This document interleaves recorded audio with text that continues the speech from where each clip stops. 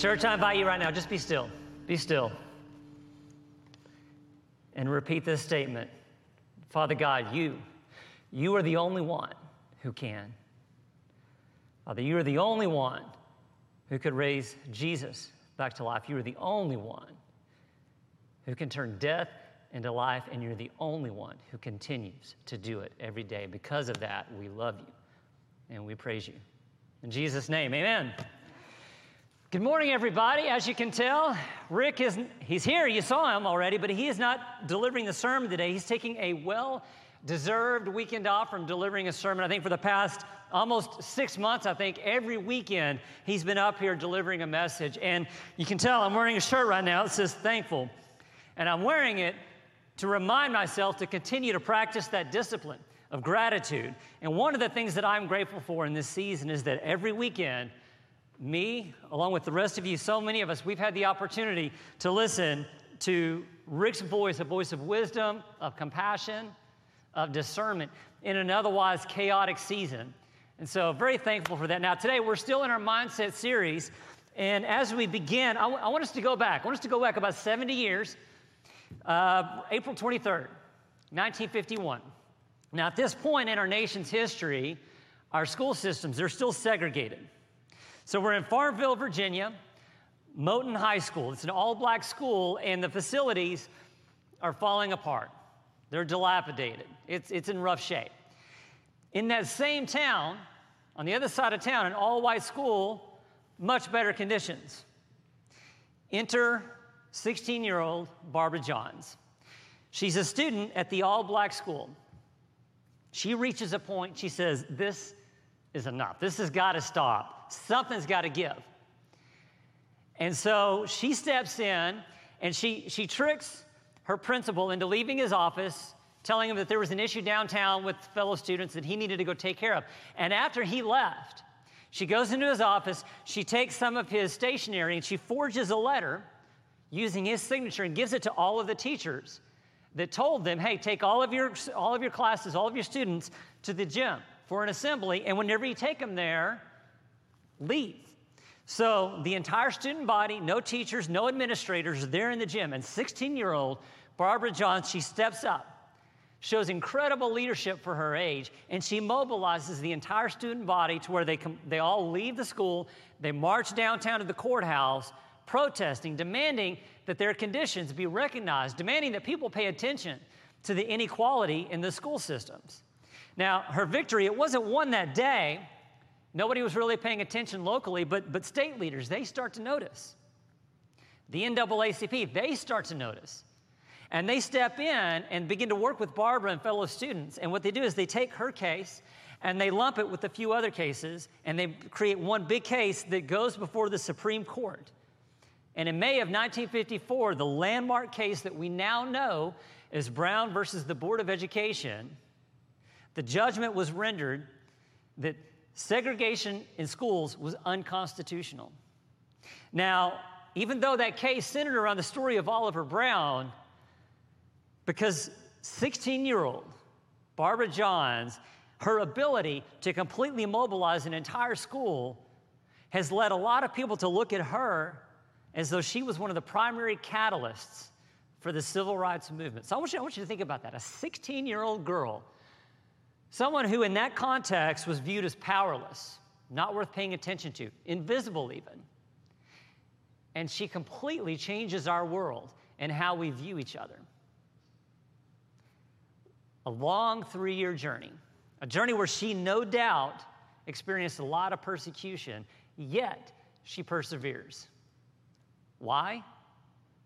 One word: determination.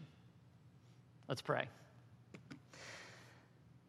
Father God, we thank you that life persists, that life perseveres because of the determination of your Spirit moving through all of us, that the determination that brought creation into being is the same determination that resides within us.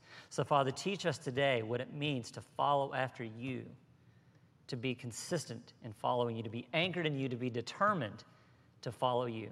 In Jesus' name, amen. So today we're going to be in the Hebrew side of our scriptures. When I think about the mindset of determination, one of the first people that I think about in the Bible is Daniel. So we're going to be in Daniel. If you open up your Bible right at the halfway point and you go just to the right a little bit, you're going to be in the book of Daniel. Now, as you're doing that, I want you to look back over the past few months and ask yourself, like, how have you done during this season? Did you grow stronger during this season? Did you learn a new skill? Did you learn a new language? How many of you during this season grew a ridiculous mustache? I know a guy. But how did you do? How did you do with your New Year's goals? Did you stay with your New Year's goals through the season, or did they get put on hold? So take a moment. I want you to ask yourself, on a scale from 1 to 10, how determined are you? How dedicated to your goals are you? How tenacious are you? How consistent are you? When I think about Daniel on this scale, he's a 10. Daniel's tenacious to the point of death. He's consistent. He's anchored. But here's where it begins with Daniel. Daniel is determined because he has a meaningful purpose. You see, some of us, we've given up on our dreams during the season or our goals, not because we lack determination, but because the season, it's shown us that our goals, well, they didn't really matter that much to begin with. Daniel, his purpose is this: to serve God in all circumstances, no matter what, to be a prophet to the people for the voice of God, regardless the cost. Now, I want you to take a look at a graph, just a quick helicopter view about where we are by the time we get to the book of Daniel. So back to 1500 BC, this is the time of Moses, the time of the Exodus, where Moses leads the Hebrew nation out of slavery, out of Egypt, headed towards the promised land. 500 years later, 1000 BC, this is the pinnacle of the Israel nation, the Hebrew nation. This is where the world views Israel as a defined nation with the home, King David, temple's coming. And then about 400 years later, this is when it all completely falls apart. It's 587 BC when the Hebrews are conquered by the Babylonians. The temple in Jerusalem is burned down, and every part of their history is destroyed. And all but the poorest of the poor are sent into exile, into Babylon. King Nebuchadnezzar is the Babylonian king. This is where we are by the time we get to Daniel. So there in chapter 1, after the king completely destroys Jerusalem and the temple, after the Hebrew people are sent into exile, the king, he has his chief eunuch hand select a few Hebrews for a special assignment. I want to pick up there at verse 3.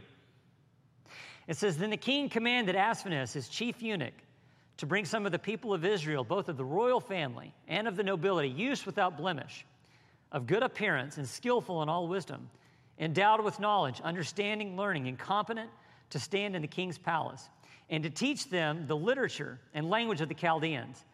The king assigned them a daily portion of the food that the king ate and of the wine that he drank. They were to be educated for 3 years, and at the end of that time they were to stand before the king. Among these were Daniel, Hananiah, Mishael, and Azariah of the tribe of Judah. And the chief of the eunuchs gave them names. Daniel he called Belteshazzar. Hananiah he called Shadrach. Mishael he called Meshach. And Azariah he called Abednego." So this is where Daniel is. He's from the nobility of the Hebrew people. He's educated. He's in good health. And he and his friends, they find themselves in a unique situation.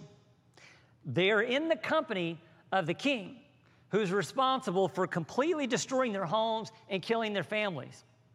And to add insult to injury, the king renames them. I mean, this is the ultimate picture in subjugation. The king is saying, okay, so you were given this name at birth by your parents, and you've been called this name for your whole life. Not anymore. From now on, this is your name, and this will be a reminder that I own you. You get the picture. But the story continues, and this is where we start to get an idea of just how determined Daniel is to stay with his purpose. You remember what that was? Serve God, all circumstances, no matter what. Verse 8, Daniel refuses the food and the wine that the king offered him. It says he would not defile himself. What's going on here? I mean, is it simply just a matter of Hebrew law that his religion wouldn't allow him to eat the food that was provided? I think there's more going on than that. But before we get to that, I want you to take a moment, and I want you to put yourself in Daniel's shoes. Your entire way of life, it's been destroyed. The future, it's about as uncertain as it's ever been. And you're in the company of the people who are responsible for this. They hold the power in your world. Now, sure, you're going to be upset with them. But if you know anything about networking, about leveraging relationships for your benefit, this is the moment you're looking for, to be in the inside track, to be in the know, to be with the who's who of the Babylonians. And you've probably already figured out how to legitimize becoming friends with the enemy, because it's about survival, right? Survive today, live to serve God another day. That makes sense, right? What about Daniel? What does he do? Does he adjust his outlook for just a moment in order to survive the Babylonian world? No. Here he is, handpicked by the king to be at the king's table, to eat the king's feast, to eat his food, to be educated by his teachers. All Daniel has to do is to enjoy the privileges sent his way and keep his mouth shut. But he doesn't do that. Why? Because he's determined to stay with his purpose, to serve God in all circumstances, no matter what. In your notes, number one, a determined person remains faithful to their unwavering principles. So how faithful are you to your principles? Are you like Daniel, who never backs away from what you know is right? Or are your principles, are they sort of on a sliding scale, kind of just subject to the situation? Now, some of you might remember this company. This company was about 20 years ago, the company of Enron. Now, they've become the poster child for corporate greed with zero business ethics. They went from being a multi-billion-dollar company, at least on paper, to declaring bankruptcy in about a month. And right before it all imploded, the executives, they know it's a sinking ship. You know what they do? They get up in front of all of their employees, and they tell their employees, they say, hey, Enron is a company built for the future. It's in great shape. Take all of your money that's invested in other places and invest it into Enron stock, because it's going to pay off for you. They know it's tanking, and they're still selling it to their employees. And while they're selling it to their employees, you know what they're doing with their own stock? They're getting rid of it. They're unloading it. It's as if the executives are standing here, and they see a bullet coming right at them, and they grab their employees, and they say, here, stand here for a minute. I mean, it's about as shady as they come. But here's the thing. They didn't get there overnight. You see, early on in Enron's history, they had a couple of rogue employees that did some questionable things. In Enron, they had a decision to make early on. How were they going to deal with these employees with poor business ethics? Would they fire them? No. They rewarded them. Why? Because they made the company money, and that was their God.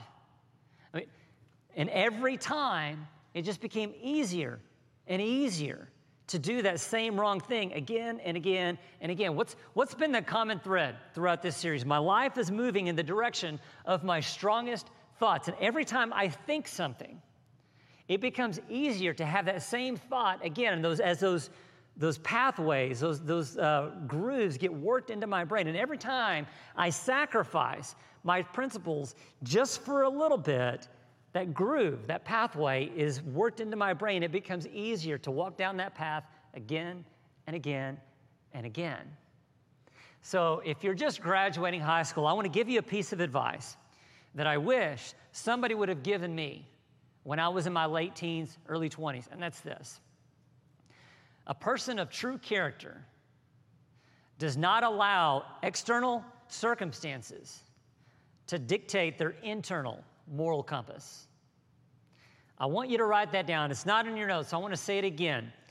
A person of true character does not allow external circumstances to dictate their internal moral compass.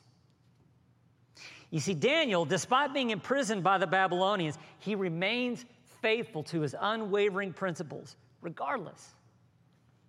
But I mean, it's just food, right? Like, what's the big deal? What's the big deal if Daniel eats the feast that the king provides for him? I mean, he's got to eat anyway. How does eating this feast make him sacrifice his principles? Here's why. If you read through the Old Testament, anytime a king throws a feast, he's celebrating something. So what do you suppose the Babylonians are celebrating at this point? Maybe they're celebrating the destruction of the Hebrew nation. Where did the food come from?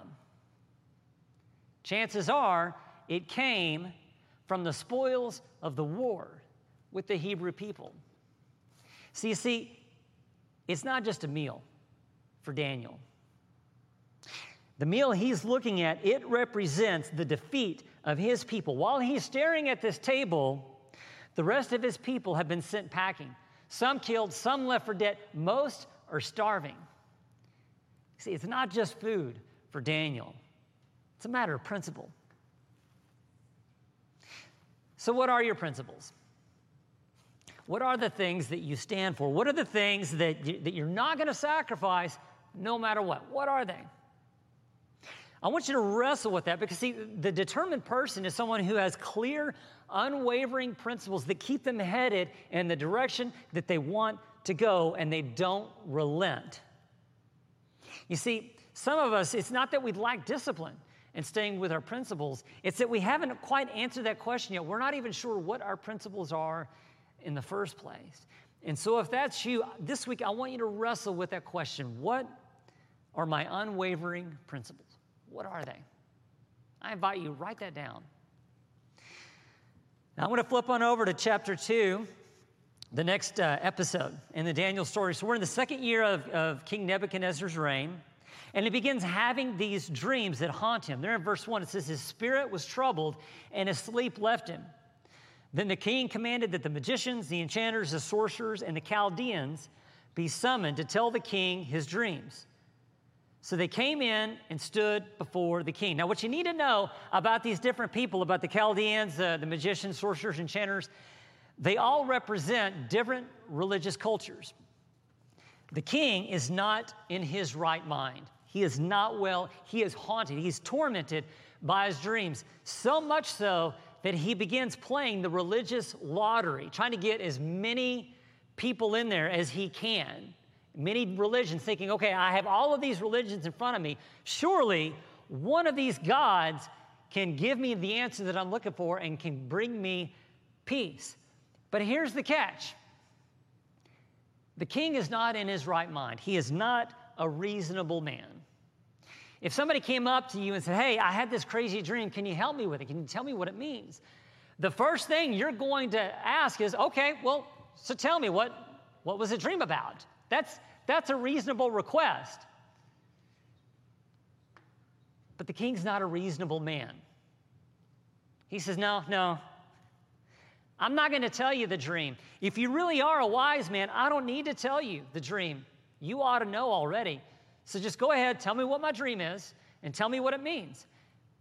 And if you can't, I'm going to send out a decree declaring that all the wise men everywhere in Babylon are to be killed. There in verse 8, torn from limb to limb. That sounds lovely. The king is not well. He is not in his right mind. So here's Daniel, entrusted as a wise man in the king's court. He hears about the decree. And when the king's guards show up to carry out the sentence, Daniel says there in verse 16, he says, hey, tell you what, set up a time when I can go meet with the king, and I'll tell him about his dream. Once again, put yourself in Daniel's shoes. You're a foreigner working as the help. You have no power, no autonomy, and you've just been asked an unreasonable task to read the king's mind and tell him what it means. What do? When crisis hits and takes a potentially tragic turn, what do you turn to? What do you look to for strength?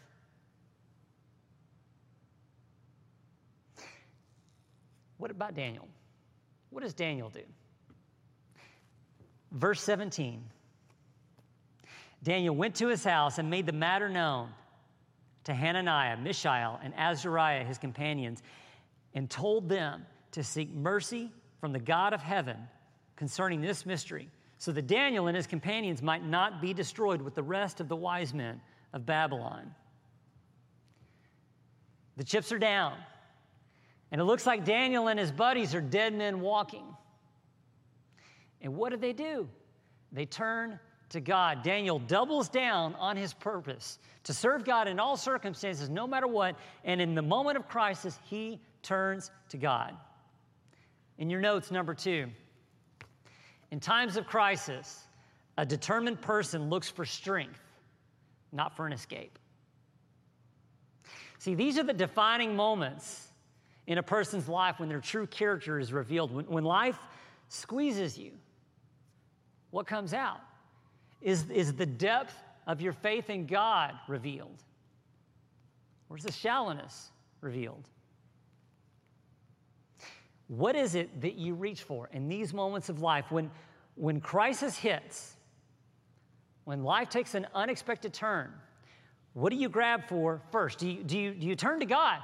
Do you open up the Word of God? Do you listen to the voice of God? Or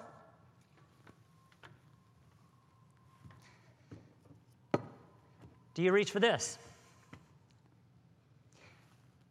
Or any other substance? Or maybe it's not a substance at all. Maybe it's binging hours upon hours, getting lost in the same TV show or news feed. Whatever it is, and I'm not saying all of those things are bad in of themselves. It's not like it's a bad thing to have a moment where you relax and you watch a show or you have a drink. That's perfectly fine. But you know when it becomes a crutch. And when crisis hits, are you looking for the strength to endure, or are you looking for an escape? You see, whatever it is we grab a hold of in these moments of crisis, when the crisis passes and we let go, sometimes it doesn't let go of us. If you know anything at all about this bottle, you know what happens whenever you polish this off and you set it down. What's still swimming in your veins? When you spend hours upon hours watching the same type of show, what do you suppose is still running through your mind the moment you turn the TV off? You see, the things that we grab a hold of in times of crisis, they hold on to us even after we let go.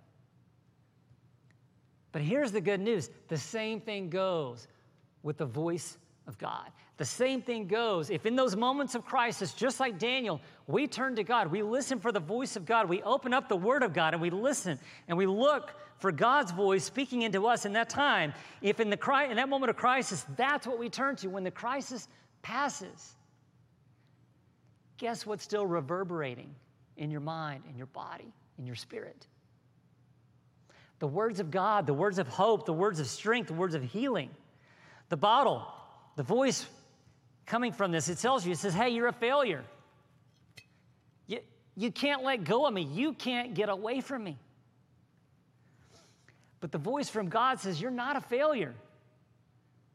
Look, I haven't given up on you. I created you for a purpose. I began a good work in you, and I'm not done with you. Not yet. So which voice do you want running through you? Every morning, 15 minutes. Turn to God. Listen. Read. Be still. every morning, 15 minutes. And when crisis hits, turning to God, it's going to be a lot more natural thing to do. So I want to flip on over to chapter 6. And this is probably the most familiar part of Daniel. So at this point, Darius is king over the land. And Daniel, he's still a foreigner in the kingdom. But because of his character, he finds himself very high up. And the only person that he has to answer to is the king. So how do you suppose the other commanders, the ones who weren't foreigners, how do you suppose they responded to having Daniel placed over them? They didn't like it. So what do? They set a trap for Daniel. Verse 6 says, "Then these high officials and satraps came by agreement to the king and said to him, 'O King Darius, live forever. All the high officials of the kingdom, the prefects and the satraps, the counselors and the governors are agreed that the king should establish an ordinance and enforce an injunction that whoever makes petition to any god or man for 30 days, except to you, O king, shall be cast into the den of lions.'" They get the king to sign a decree that says nobody can pray to any god or any king except for Darius for 30 days. Why do they do this? Well, they do it because they know Daniel. They know how consistent Daniel is. They know how determined Daniel is. And they know there's no way Daniel's going to go 30 days without praying to God. They know he won't. So what does Daniel do? Well, he doesn't disappoint. There in verse 10, it says, "When Daniel knew that the document had been signed, he went to his house where he had windows in his upper chamber open toward Jerusalem. He got down on his knees 3 times a day and prayed and gave thanks before his God as he had done previously." Daniel knows the decree. He knows the consequences, but what does he do? He continues to pray to God with the windows open wide, facing Jerusalem, reminding himself of where he came from, reminding himself of who he belongs to. And he continues to serve God. He doesn't allow the external world to dictate his internal moral compass. Daniel remains faithful. In your sermon notes, number 3, a determined person's resolve is stronger than their fear. And because of Daniel's faithfulness, he finds himself sealed up in the lion's den. Now, I'm not going to finish the story for you. If you're curious enough, I invite you this week, check out the first 6 chapters of Daniel, and you'll see how the story ends.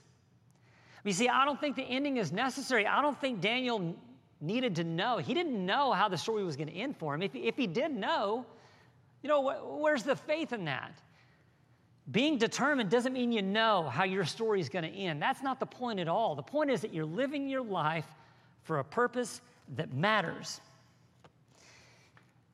If you know what your purpose is, I invite you to write it down. I think some of us, we struggle with determination because we haven't yet figured out what our God purpose is. Rick mentioned that at the beginning of all of his Bibles, he'll write down his purpose. And he does that because he has to have something to feed his determination. So the question is, what do you have to feed your determination? Now, if you haven't yet wrestled with, if you don't know yet what your God purpose is, I want to give you something really quick to help you work through this. Just in your notes or on a piece of paper, just draw 3 circles so that they overlap. And in this first circle, I want you to wrestle with needs. What are the needs that you notice in the world? Now, there's going to be a lot of needs, but there's going to be something specific about the needs that you notice. Something about the way God has wired your heart and the things that you're going to notice. What are those needs that you notice? And the second thing, in the second circle, consider this. What is your skill set? What are the things that make you unique? What are the things that you can do that most others can't? What are they? And then the last thing I want you to consider is how will you glorify God? You wrestle with these 3 areas, and you lean in to that point where they overlap, And that is where your God purpose is going to be. Now, I don't know who needs to hear this. But one of you today, you have a purpose. You have a dream that God has given you, and you're about to give up. Maybe because you're losing the passion that God has given you. Maybe because you're afraid. Maybe because you've started listening to the voice of the world that says you're crazy. It says that's never going to happen. Maybe your fear, it has you trapped in all of those what-if questions. What if I fail? What if I get hurt? What if I lose everything? Change your mindset. Change your thinking. Every time you find yourself going to those what-if questions, change that. Turn that into even-if statements. Even if I fail, even if I get hurt, even if I lose everything, even then, just like Daniel, even then, I will serve God in all circumstances, no matter what. You think it's crazy? You think it's impossible? It's a couple of days after the crucifixion. Jesus was dead. The dream was dead. The gospel was dead. This is what the world was saying. And where were the disciples? Where were they? They were hiding. Why? Because they were trapped in all of those what-if questions. The two women, they go to the tomb anyway. Just think, what did those women hear on the way to the tomb? As they're going to the tomb, what are they hearing from the world? What are you doing? Are you crazy? Look, Jesus is dead. The dream is dead. Why are you going to the tomb? But you see, these women, they weren't trapped in the what-if questions. For them, it was even if. Even if this happens, still, we will serve God. And because of their faithfulness, those two women got to preach the most powerful gospel message ever spoken. He lives. This is what determination looks like. If you think the dream is dead that God has given you, if you think all hope is lost, if you're about to give up, don't quit. The difference between greatness and mediocrity is continuing to show up day after day after day, doing the same thing every day, even when it doesn't make sense. Even when the world says you're crazy, you've lost your mind. Even then, you keep showing up. You keep showing up. We allow the world to speak too much into our dreams, but God says, look, don't worry about what the world says. I designed you for a purpose. The world is counting on you showing up day after day, following the dream that I have given you. Don't stop. Don't quit. If you're worried about your strength, if you feel like you're not good enough, like Moses stood before God and said, God, you got the wrong guy. Like, I can't do this. And just as God told Moses, he tells each one of us, he says, look, it's not about you. It's not about your strength. It's not about your power. It's not about your ability. I got it. Willing and able, hey, I've got the able part. I just need you to be willing. And if you'll say yes, if you keep showing up, you and me and the rest of the body, hey, we're going to do some really cool things. It's not your strength. It's the power of God that resides in you. Consider the cross for a minute. What once stood as a symbol of shame, of torture, the most vile form of evil, the most horrible way to die. When we look at the cross now, it now stands as a symbol of love, of mercy, of sacrifice, of hope. If God can transform that kind of evil, what do you suppose he can do with us? Church, it's not our strength. It's not our power. Everything that we've ever done of substance that mattered happen because of the power of God that resides in each one of us. By His Spirit, we live, we move, we have our being. If God created us, if God continues to sustain us, it's through His Spirit that we will be victorious. It's not your strength, it's not my strength, it's the Spirit of God residing in each one of us. By His Spirit, we rise.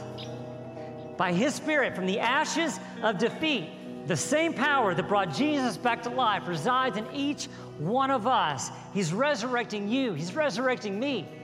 From all that once was dead is now turning into life. He's resurrecting death into life, hate into love, fear into hope, division into community, enemies into friends. The resurrected King, He's resurrecting me, He's resurrecting you, and He's doing it every day. Do you see it? He's resurrecting every one of us.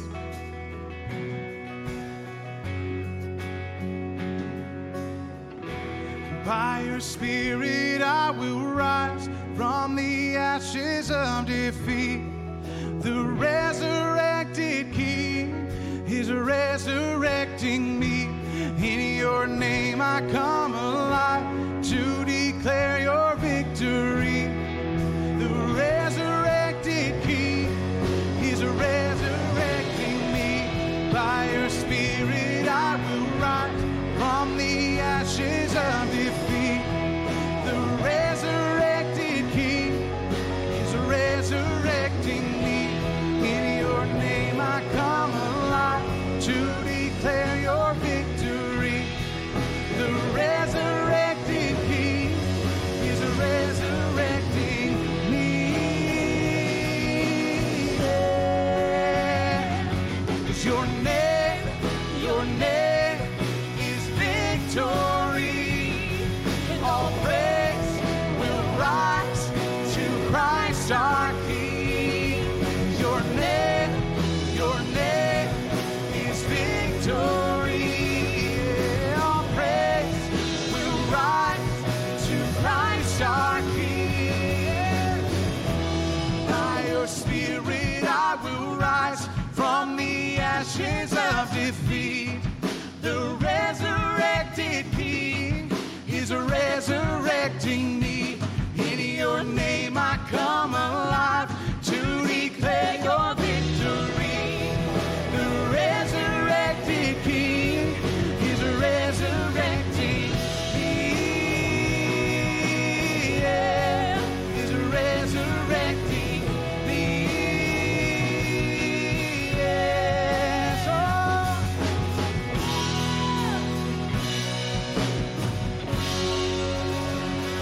Yes, Lord. Now let us go and spread the love of Jesus Christ with as many people as we can. Have a great week, everyone. See you next time.